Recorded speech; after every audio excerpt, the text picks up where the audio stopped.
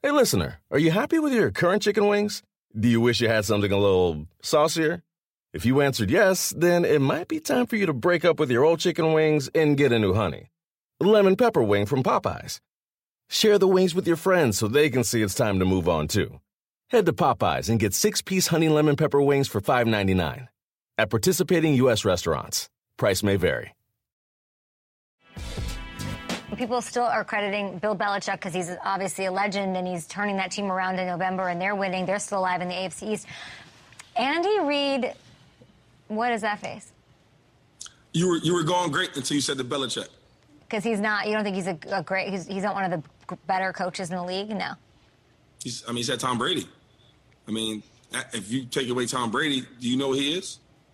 He's under 500. He's under 500. So you think, so you would take, what do you take away from him then after seeing what he's been like without Brady? I think he's very blessed to have Tom Brady. And I think now that he doesn't have Tom Brady, he's like all the other coaches, all the other good coaches. The Marvin Lewises, the Rex Ryans. He's on that class. I mean, I'm just being honest. People, they hate for you to be real about Belichick. I think he's a good coach, but all the greatest, and we've never seen anything like him. That's bullcrap. Vinny Goodwill is here. And I'm going to take a line from Kay Adams. What she said to LaShawn McCoy, I'm going to take that line and say it to you. What's that face, Vinny Goodwill? What is that? Because you have a strong reaction. What's your reaction? I don't know how to say this or deal with this or address this without my Detroit bias of the best coach in the franchise that I've watched history's being Wayne Fox, and then somebody having the gall to fix their mouths and say that Bill Belichick is just a dude like Marvin Lewis, a guy who did he win one playoff game in like 13 years in Cincinnati? Was it something along those lines? Or none? I don't think he ever got one. Okay. Did he ever win one? He had a streak. I know he had an 8. Did he? Because he had an 8-game. He had an 8-game losing streak. I'm going to say they didn't. Remember, because last year, Cincinnati won under Zach Taylor. It was their first playoff win since the 90s. Okay. So I'll take you. Now, it seemed like Marvin Lewis was there since the 90s. He wasn't. But he was there for a long time. And they kept getting there. They kept getting there. I was rooting for him. You know, Marvin Lewis. I like to see a brother do well. You always got to root for the brother, man. Always got to root for the brother. Hey, and just it didn't do it. But yeah, Marvin Lewis. I love Kay's reaction too. When he said Marvin Lewis, she went, "Wow." It should have been like that dog meme that was like, "All right," like that's what it. Like that is some good shiny. Crisco hate. That is some Jermaine Jackson on CNN. Drippy, greasy hate. Ooh. Look, you can say what you want about Bill Belichick not having Tom Brady. We want to go into the whole Tom Brady being the greatest quarterback or whatever. But can you name the quarterbacks that Bill Belichick actually had that wasn't Tom Brady? Like if you place him. If you give him a top 10 quarterback, if you gave him a top 10 quarterback, now you gave him Joe Burrow, you gave him Justin Herbert, you gave him the back end of Aaron Rodgers, you gave him some level of reasonable quarterback. You don't think the New England Patriots would actually be atop the AFC East with all due respect to the Miami Dolphins and Tua and Jarvis, and I'm say Jarvis, and the two speedsters that they got over there? Yeah. Like you gotta aim lower. That's all I would say for LaShawn McCoy. Just aim a little bit lower. Don't throw rocks at that throne. Okay, tell me, because we've had two examples, I'd say this year. What a year this has been. And Gary Carter, we do the year in sports, and I think this happened in 2022. We got to include LaShawn McCoy. This is November, so we'll have LaShawn McCoy hating on Bill Belichick in November. And Vinny, one of your favorite topics, at the beginning of the year, way back at the beginning of the year, we got to have Scottie Pippen hating on Michael Jordan. Okay, why? Why would you say that on Today Like Today with all the tabloids? Why would you say Scottie Pippen's name? You are so messy. You are so messy. But I want to know. I want to know, Vincent, like, why do we do this? Why do some people, I shouldn't say we, why do certain people do this where it's almost like, and we have extremes too, because I know what it's like when you're watching a great player and everybody says they're great. And you just get tired. Okay, they got great commercials and they're always there at the number one spot at the podium and everything works out well for them. There's a part of human nature that wants to knock them down. Like, I ain't that good. Oh, okay, well, if it hadn't been for that one thing or that one thing, they wouldn't have won it. So there's that extreme of the hater. But then there are people who celebrate them all the time, which kind of activates the hater. The more celebration and more adulation they hear, the angrier they get. And they try to come up with excuses. I'm just wondering why this happens. Can I just tell LaShawn McCoy, hey, LaShawn, if you have the number one player, the number one quarterback in the history of football, and you take that player away, things change. No, I usually don't cuss on the show. No shit. I mean, like, come on. Hey, you mean to tell me Bill Belichick wouldn't be the same without Tom Brady? Look, here's my thing. I think he knows that. You replaced Tom Brady for all those years with a Peyton Manning, with a Aaron Rodgers, with someone of reasonable talent and decision making. You're probably winning 7 Super Bowls, right? No way. Or 6 or whatever it was. No. I don't think so. I think because I don't want to. No, because I really want to give. I want to give the proper respect to both parties. I want to get and all the people who were in between them and behind them. Belichick was the right man for the job at the right time. Drafted Brady. Brady was the right man at the right time. A lot of people can't deal with Belichick. Belichick's hard to play for. He'll grate on you. He'll wear you down.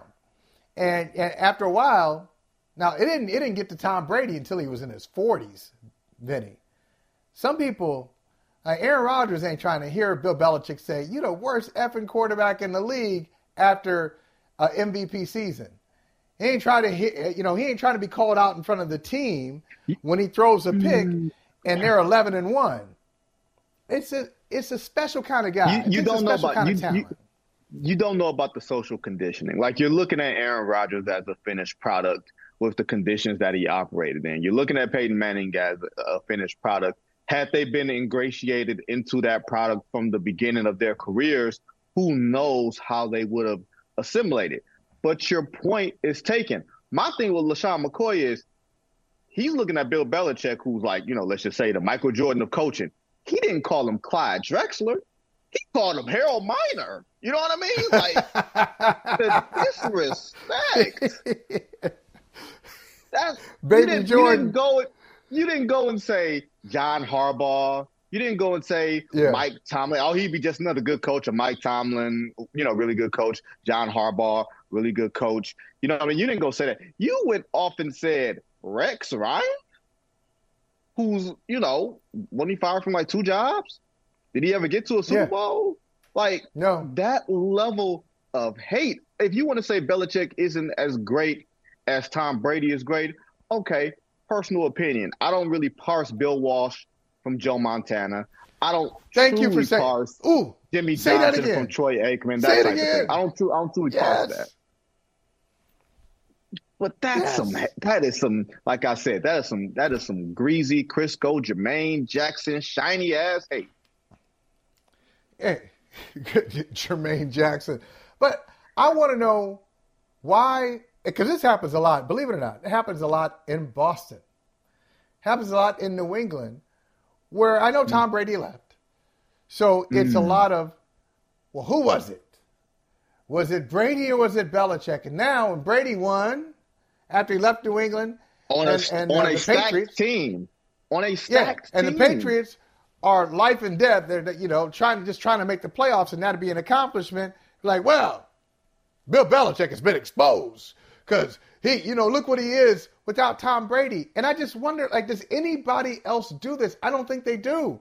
I don't think San Antonio right now, post Tim Duncan, post David Robinson and all their championships, look at Popovich and be like, you know what? You wasn't nothing. You wasn't nothing. That was Tim Duncan. That was David Robinson. I think people do that to Phil Jackson. I do think that people. I know who did that to Phil Jackson. You know who started doing that to Phil Jackson? And I'm going to say rest in power. But I know what your agenda was. First guy who started doing it, Red Auerbach. Red Auerbach used to do it. You know what his agenda was? Hey, Phil was coming. Phil was coming. Now, he had the record. Red had the record. So Red had to say, well, I was more of an architect. I was a team builder. And, hey, Phil's just chasing talent. Well, Red, you did too. You did too. You were able to hold on to talent longer because there was no free agency back in the day. You can just hold on to I got one. I got one currently for you. I definitely have one currently for you. You ready for this one? Who's that? I think it's asinine, but I've heard this. Is it Andy Reid or Patrick Mahomes? I've definitely heard that. And you know that you have. That is ridiculous. People find what, it can't just be what we see. It has to be. Why? There's another analogy. Okay. There's another analogy I want to use. Let's hear it. Man, I can't. Yeah, you can use it. Nope. I will tell you during the break because you will laugh and you will say, good thing I did not do it. Trust me. You will laugh, though. Gary Carter will really laugh. But absolutely, the control room will definitely laugh as long as they're not in their feelings. But, you won't see it coming, but you will think. It will be a tongue twister. I'll just say that. It will be a tongue twister. But you hear that is it Patrick Mahomes and his otherworldly talent, or is it Andy Reid and Andy Reid's system? And look at what he did with all those other quarterbacks, and now he's got Patrick Mahomes. Could he do this? You've definitely heard that. What I'm a little bit shocked about is somebody like Shady McCoy, who's played for different types of head coaches. Instead of him wishing, hey, man, I wish I played for a guy like that. He could have really utilized me. He's over there doubling down on the hateration and the holleration. That's the part that's got me.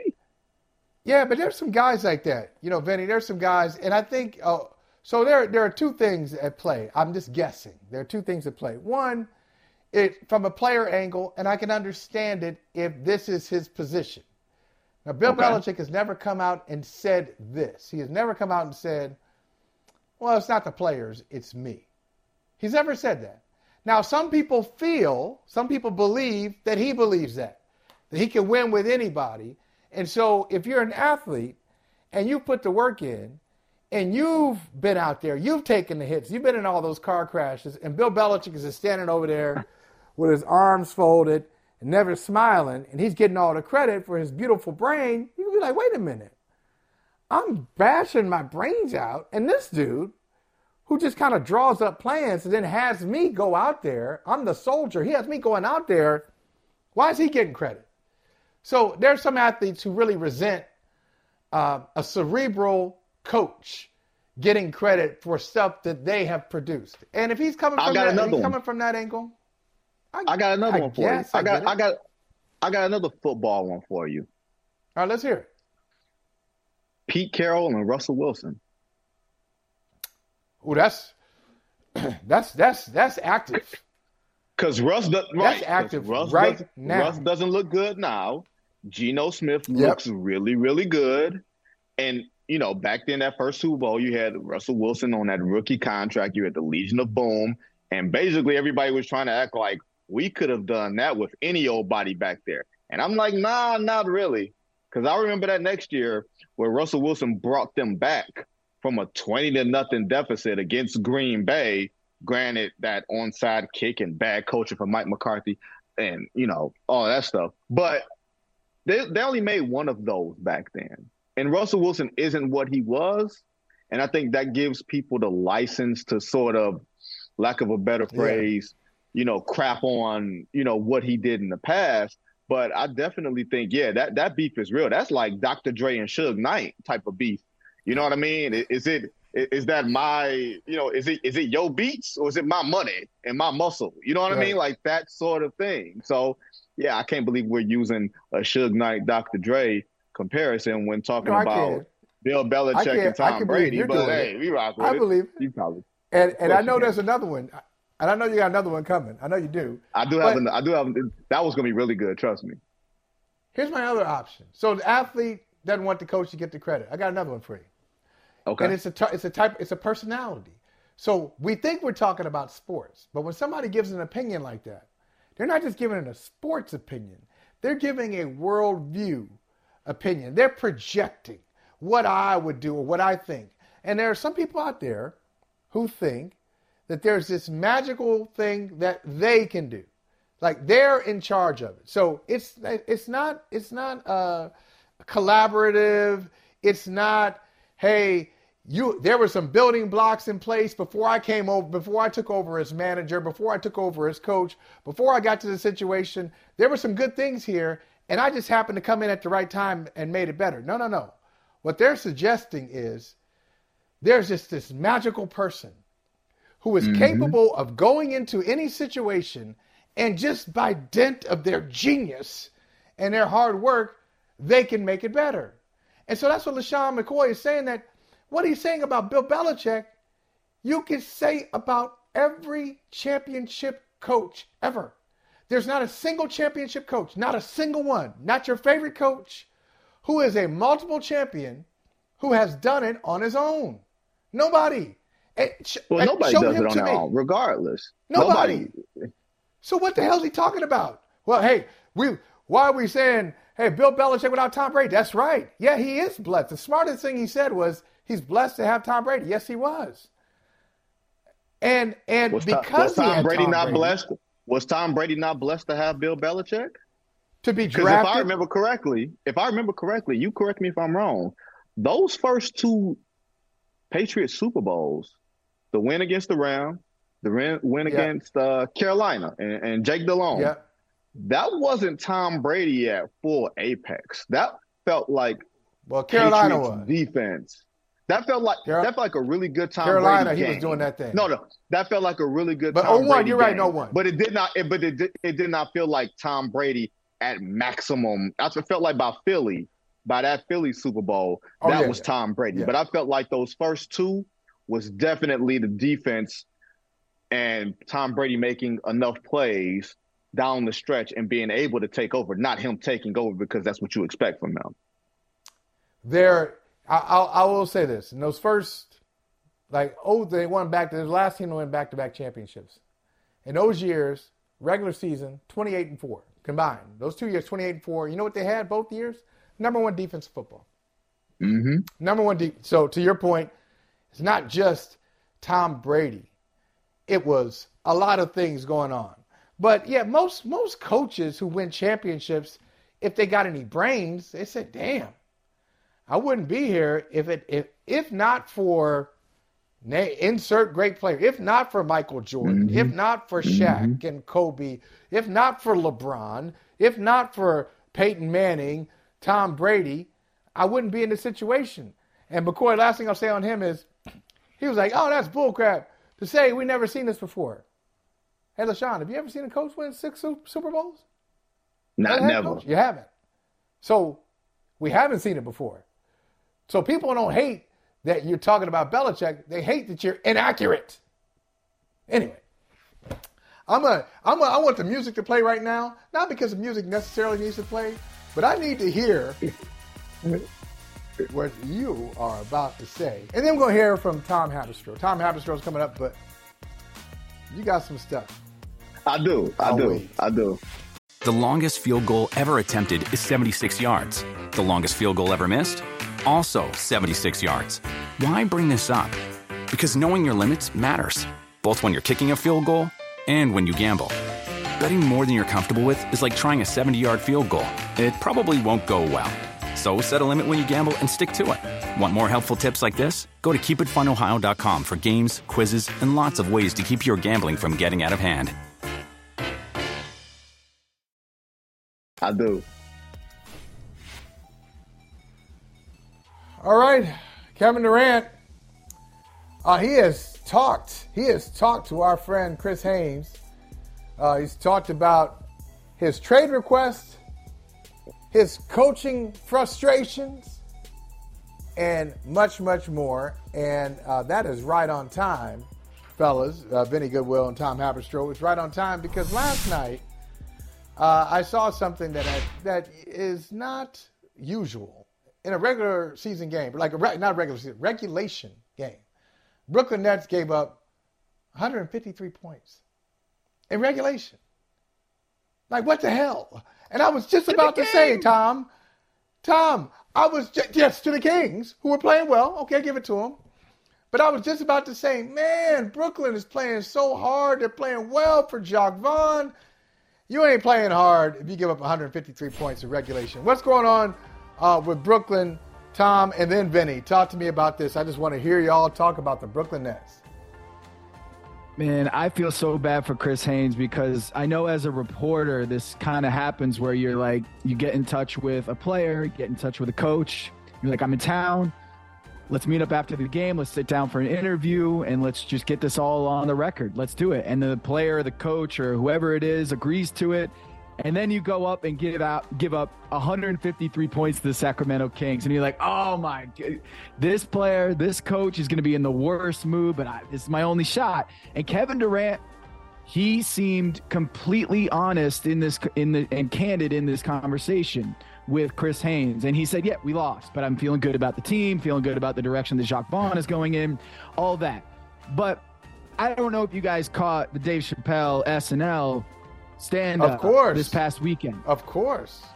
But yes. You remember he said there's a difference between things you can think and things you can say out loud. And Kevin Durant said the thing you cannot say out loud, which is, look at my starting lineup. Yeah. Edmund Sumner. Look at my teammates. Look at my teammates. You expect me to win with these dudes? You expect me to win? What do you expect? Like, Kevin Durant's absolutely right. He's absolutely correct. When you have a starting lineup that features those players, we can't expect them to win without Kevin Durant in uniform. And that's what he said. But this is the sort of thing that can rip up a locker room if they're not expecting it. If they don't know that's how you feel, this sort of thing can rip up a locker room. And to be honest, that locker room doesn't have much to rip up in the first place, considering what has transpired over the last couple years. So if you're those teammates looking at this report, looking at that quote, you got to be feeling a certain way. But he's right. And that's the thing about this team, is that every day there seems to be another headline, another quip, another moment on the court, another report that just has me thinking, man, this is the biggest soap opera. And I thought the Lakers could never be dethroned as the biggest soap opera in the NBA. But here we are. Well, see, I tend to disagree a little bit because he said, look at the starting five. And you know two names he didn't say? He didn't mention their backup center or their starting point guard or their other starting point guard who's suspended. So if you're on a top-heavy team and you're missing two players who make a combined, $70-something million, the person you're going to put it on is the person making $40 million in Kevin Durant. I don't think he was bashing on the players that he has. He was telling the truth, but he was also saying, hey, this is why I didn't want to be here, because even though Kyrie Irving is my boy, even though we traded James Harden for Ben Simmons, look around, y'all. In addition to the front office, in addition to the coaching staff, I'm going to throw this out to both of y'all, and y'all tell me what you think. Okay. Kevin Durant, because of the personnel moves, the perceived personnel moves, people believe Kevin Durant wanted, easy, go easy on me, give me everything I want. What I heard was, yeah, give me what I want, but hold me to higher expectations.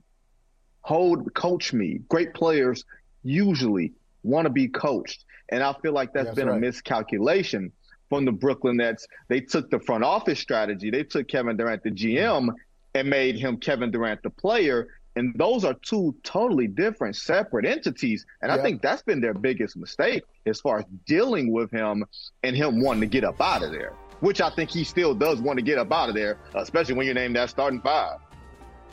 Well, it's a great point. Tom, do you think that, do you think there's a chance that Durant can be traded, say, by February? And two, I'm going to double barrel you. I know this is anti-Sawatsky. Don't ask two questions, ask one. But I'm going to ask two. So, one, will he be traded by February? Two, you think the Nets have handled him properly? Oh, yes, for sure. I mean, when you're talking about Kevin Durant and the situation he left and the structure that he left in Golden State, my problem with his stance is that he wants harder coaching, that he wants more structure, that he wants practices. It does seem like you can't have your cake and eat it too. You can't run away from the Golden State Warriors and being part of a system and being part of a culture and being part of Steph Curry and Draymond Green and Klay Thompson and go build your own culture. Kenny Atkinson gone. The whole entire culture of the Brooklyn Nets gone. You got saddling up with Kyrie Irving. And now you're saying, I want to be coached harder. I want more of a system. I want more people pressuring me and holding me accountable. And that's where I have a problem with it, where it's like, man, it seems like no matter where the situation is, he's not happy with the coach or happy with the situation or his teammates. And so I don't know what team is going to be able to make him happy as a basketball player, because it seems like he went from one extreme to the other. And it doesn't seem like he knows exactly what he wants, because Steve Nash was portrayed as a Kevin Durant hire, that it was Kevin Durant who wanted someone from that organization, the Warriors organization that he had experience with, and wanted Steve Nash. And then it turns out, I actually want someone who coaches me harder. So take that to the next extension, which is like, okay, where would he be happy? Where would he be wanting to play?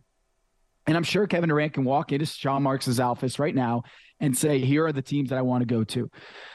I don't know who that team is. I really don't. I'm looking. I mean, we talked about it last week, the Philadelphia 76ers as a possible landing spot for the Philadelphia 76ers. They have their own coaching situation at hand as well that are issues. So I do think that without Ime Udoka being hired, that to me sends a signal that this is not a long-term strategy, that this KD-Kyrie partnership and the whole thing is a short-term thing. And if Kevin Durant wanted Ime Udoka and he didn't get Ime Udoka, then that sends a signal to Kevin Durant too, which is, man, this might not be a long-term partnership. So I do expect that they will try to make moves with Kevin Durant, but I don't know if they'll ever come to that right team, because the package and the unhappiness of like, we got to fulfill all his wish list in order to get him a trading partner. I just don't see that happening between now and February.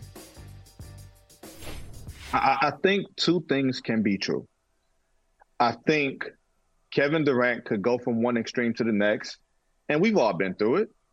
Sometimes you miss what you think you didn't really like, right? Or you wish you had it under different circumstances.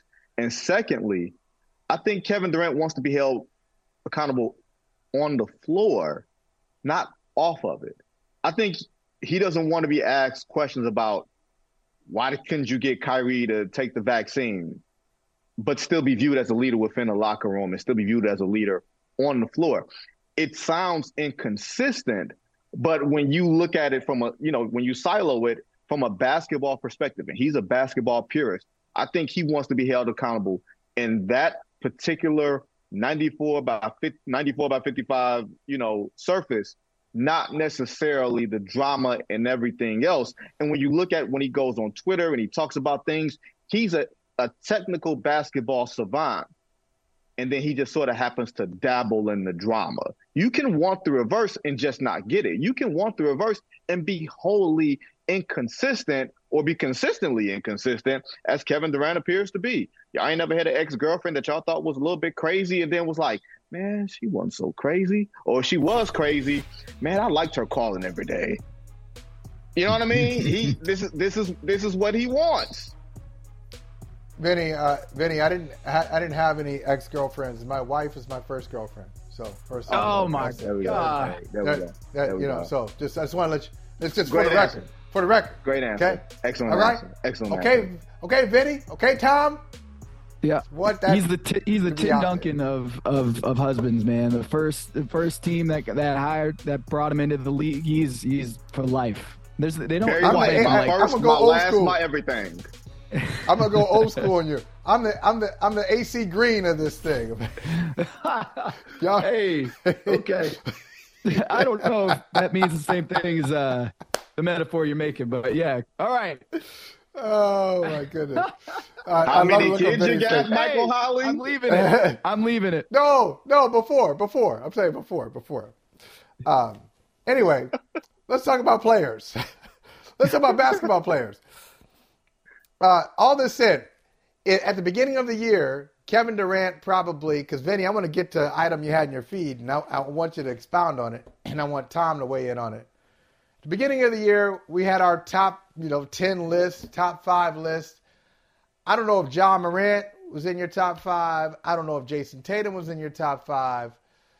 But Vinny, Morant, is there anything you've seen from Morant that makes you say, "Ooh, wait a minute, got to go up a little bit more"? I knew he was good, I knew he was great, but maybe the greatness has exceeded my expectations. It absolutely has exceeded my expectations. You almost look at him as a hybrid of maybe a Derrick Rose and an Allen Iverson and a Russell Westbrook, but he plays the game seemingly better. And I'm not saying he's a better player, but I think he plays the game better. He has a better feel for it. He has a better feel for, when to take over, when to score in spurts, when to use that athleticism. Like, don't get me wrong. Some of the hits that he takes and everything else, and you're looking at it, you're like, man, we don't know how long he's going to play. But it seems like he has a much better feel for the pace and control of the game and when to exert his will on the game, even than those guys did. To me, Vinny, the big thing I'm seeing this year from Ja Morant is the thing we keep talking about with Giannis, right? What if this dude adds a three-point shot? And that is what you're seeing from Ja Morant this year. He's raised his three-point percentage all the way up to 40%. He's taken 5 a game. And that's what every coach in the league is just – it keeps him up at night, is how do you defend a guy who is Russell Westbrook attacking at the rim, Derrick Rose, like you said, but can also pull up to a three-pointer off the dribble and shoot from downtown. And so we have this conversation every year with Joel Embiid or with Jokic or with Giannis Antetokounmpo bigs. But this dude attacks the rim like he's a big, and he has a three-point shot. He's way better than I expected in terms of his jump shot ability. That was his big issue coming out of college was, okay, we know he can get to the rim and he can fly, but can he add those nuances to his game that he can be more perimeter oriented? And he's showing it this year. So, I mean, look, he's averaging like 29 points a game this year, which seems like a lot, but I don't know if you've seen the scoring totals this year. Darius Garland with 50 plus. There are 8 players in the NBA that are averaging 30 a game. Like Ja Morant, good as he is, I'm just sitting here like, man, there's 8 dudes scoring at a higher clip in the NBA than Ja Morant at 29. That used to be good enough to be a scoring title. And so he is adding a three-point shot. He is averaging about 30 points a game. And it's just, man, what Luka's doing, what all these guys are doing, it just seems like they're all raising their level of offense. And it's an amazing thing to watch on a nightly basis. And Ja's he's special. But if he gets that three-point shot, man, the Memphis Grizzlies take another leap. So fellas, can we go from elevated expectations to lowered expectations, lowered to such a degree that we're out of the NBA and into the G League? Now, I know, look, Golden State, I'm going to say this. Golden State, and you guys know this better than I do right now because you have been there more recently than I have. But they have elite media relations people. Elite. Like maybe the best in the league. They're incredible. They have a media-savvy organization. Steve Kerr used to work in media. Bob Myers used to be an agent. Like they just know how to frame a thing. So I'm going to tell you, that's a compliment, but I ain't buying it. They have framed this James Wiseman thing like, oh, this is great. The number 2 pick in the draft is going to the G League. The C-Dubs? You going to the C-Dubs, James Wiseman? And I'm supposed to say, This is good for you. You're going to get some playing time in the G League. And you're there indefinitely. Help me out here. They have framed this thing in such a positive way. I think it's not good. Tell me why it is good. It's not good, but look, man, the way that they can spin this is exactly the way that they spun it to Jordan Poole. You got to play every day. You haven't figured out the NBA game. We need to get you some reps. And Jordan Poole did it, and he became sixth man of the year, making $100 million in the league. So as much as I want to say this is spin, that you can't spin it any other way than they're sending the top 3 pick down to the G League because he just can't play. There is a precedent for this.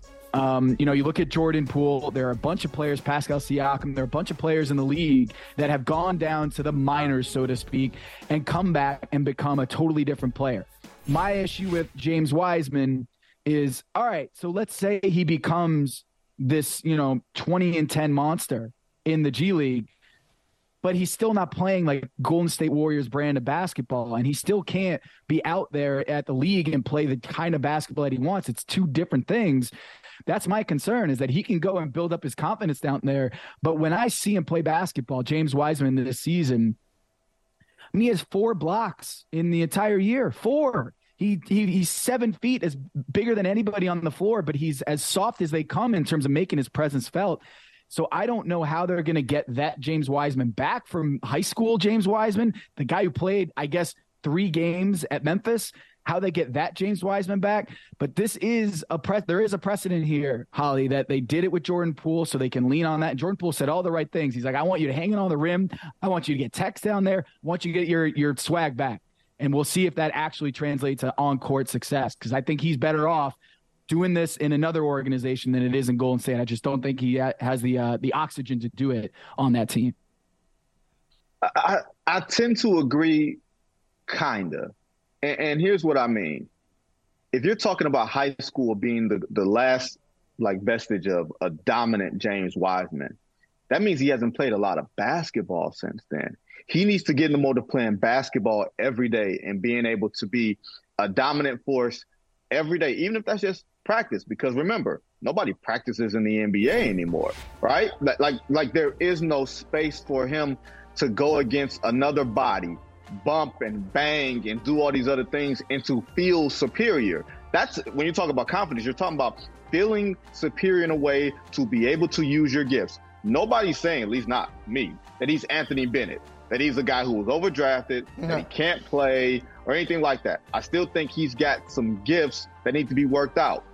But if you go in the G League, which plays the same way that Golden State plays, the same style, the same systems and everything else, and you find a way to be successful there without the glare of playing in the NBA, without the glare of Stephen Curry banging on you to come set this screen right now, or Draymond Green and everything else and all these other struggles, he can find something there. I think there is definitely something to positive reinforcement.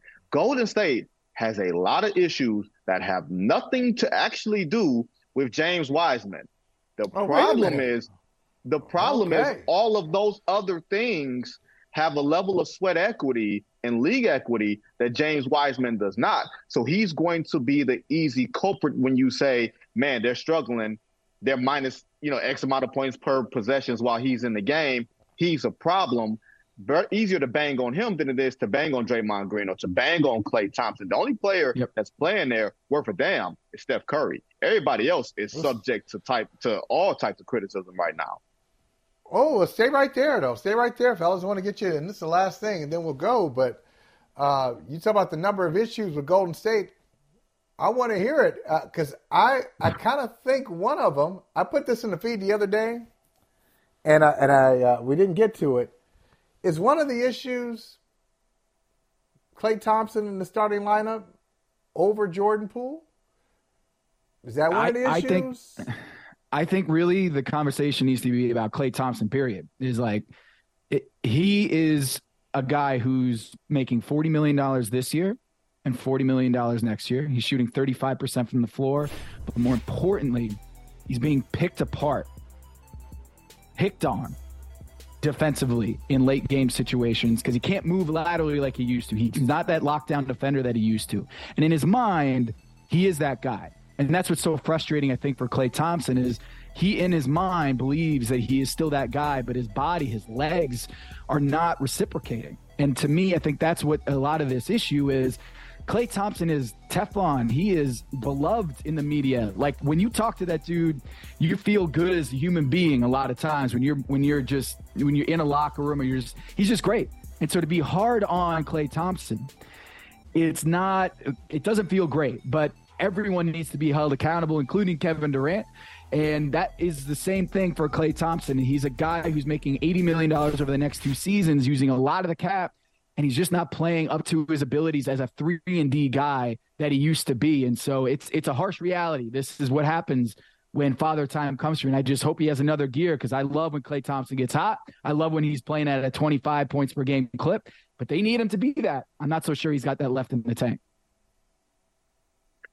I think when you consider the fact that he doesn't play basketball in the offseason, now he doesn't play basketball in the offseason because of the second injury, the Achilles injury that he suffered. I think it was on draft night in 2020. So he's easing himself into the season on top of playing deep into June last season. You don't know what type of basketball shape that he's in. And usually you wind up hearing about guys being better in that second year after coming back from a devastating injury rather than that first year. So you can give him a little bit of real estate, a little bit of grace. You're just hoping that grace and that real estate pays off, because if he's not a great starter on this unit playing next to Stephen Curry, I don't see how he's a great second unit guy where there isn't a Stephen Curry out there to draw a lot of attention on the ball and he can roam off the ball. It's going to have to be something that he works to. Remember, he went 2 years without playing, and they paid him max prices. Not to say that they expect that out of him now, but when you talk about teams having loyalty and everything else, if you start hearing his name on the back end of, hey, are we going to trade him or what are we going to do with him, you keep that front end in mind too. Yeah, it's a good point. Hey, fellas, I can talk to you guys all day, but we got to go. We got to pay some bills. Loyalty, Vinny Goodwill. We got to pay bills. They paid us. We got to pay them. We got to go back and forth. You know how it goes. But Tom Haberstroh, always good to talk to you, brother. Hope we can check in with you soon.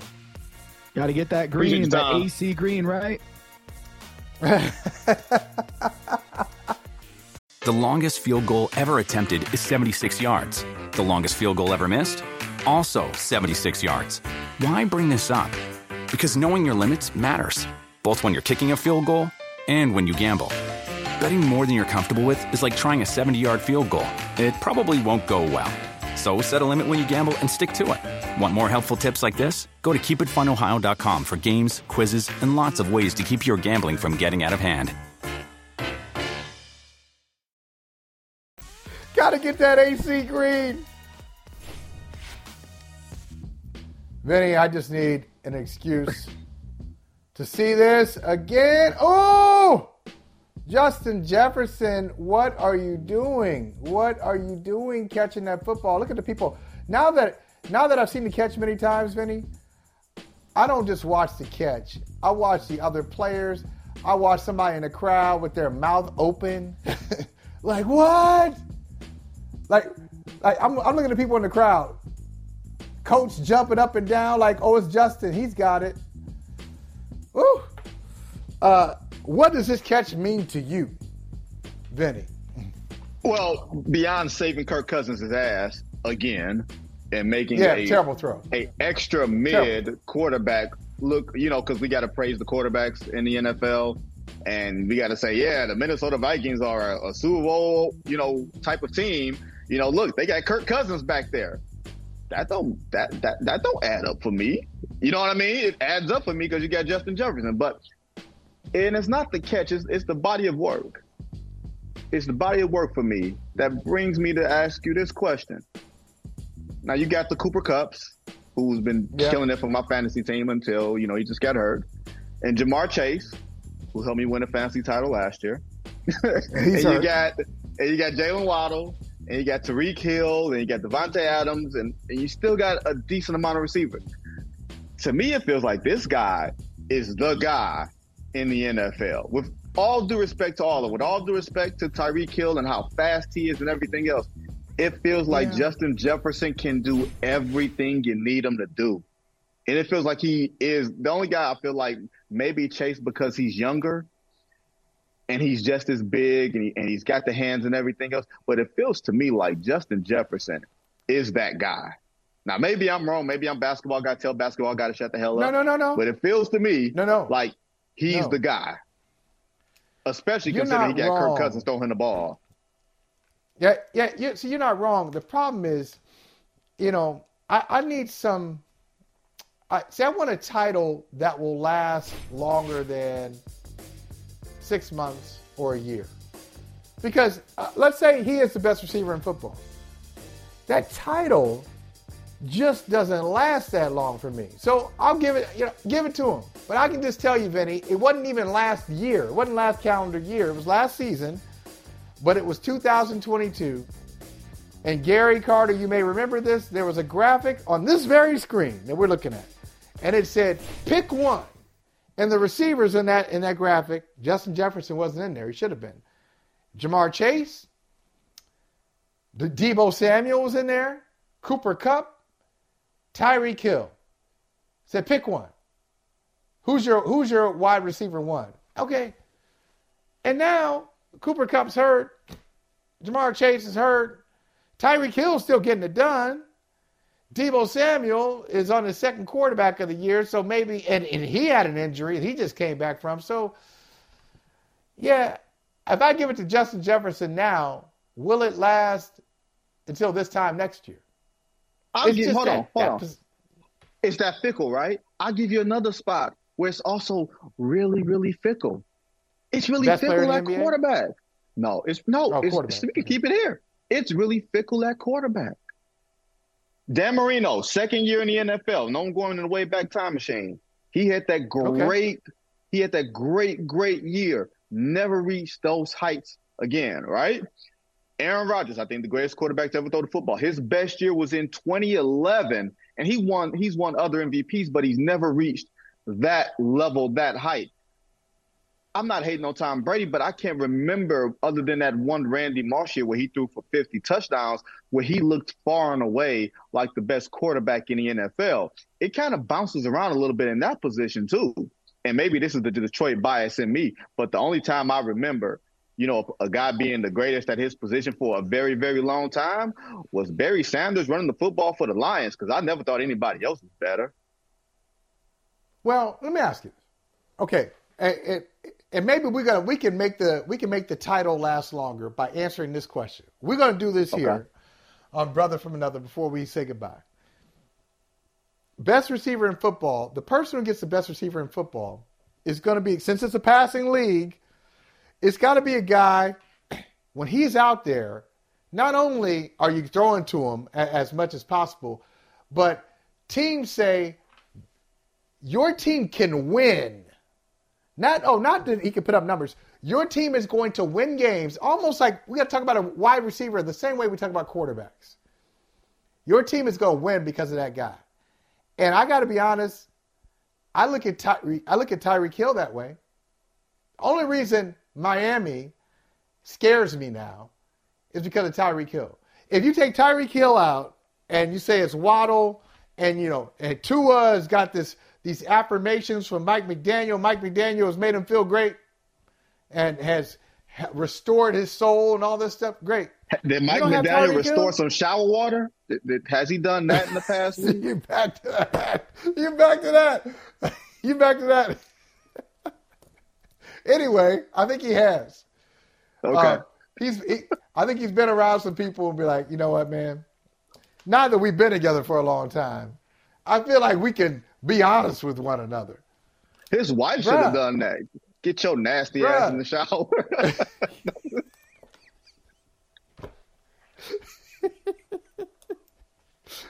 You ain't showered today? You ain't showered this week? What's wrong with you? Go back in the bathroom, man. Go back. Oh, yeah, exactly. Yeah. Now, everybody knows what that's about. Okay, when somebody really loves you, and you come out, you weren't in there long enough, or you come out and you still stink, go back in. Get back in there. I didn't mean to derail your train of thought. I genuinely apologize. No, it's funny. Mike McDaniel, I just think about him taking his nasty, funky ass in the shower. Yeah, and just for those who don't know, for those who are not regular listeners and viewers, Vinny, he was just alarmed. Vinny was alarmed that Mike McDaniel, what was it like? He didn't want to shower, or what was the thing? He showered like once every 4 days. I was bewildered. I was shocked. Ain't no excuse for that. Unless you're like, is he out in the wilderness or something? Was this like some camping trip? And you live in hot ass Miami. You don't have time to not be taking those showers when it's 100 degrees on a good day. And that ain't no dry heat either. That's a hot, smelly, funky 95 degrees. Get your ass in the shower. He should be on a, you know what? He should be on a two-a-day That's why Tyreek Hill runs so fast. That's why he runs so fast, to get away from his coach. Just trying to get away from him. He's like, don't talk to me. Don't talk to me. He should be on a two-a-day schedule, really, in Miami, right? Exactly. Yes. I mean, yes. You shower in the morning, and then by 4 or 5 o'clock, you need another one. You feel sticky. Let alone any other activity you might partake in. Go take another shower. Get in there. I don't think we've established anything except we need showers.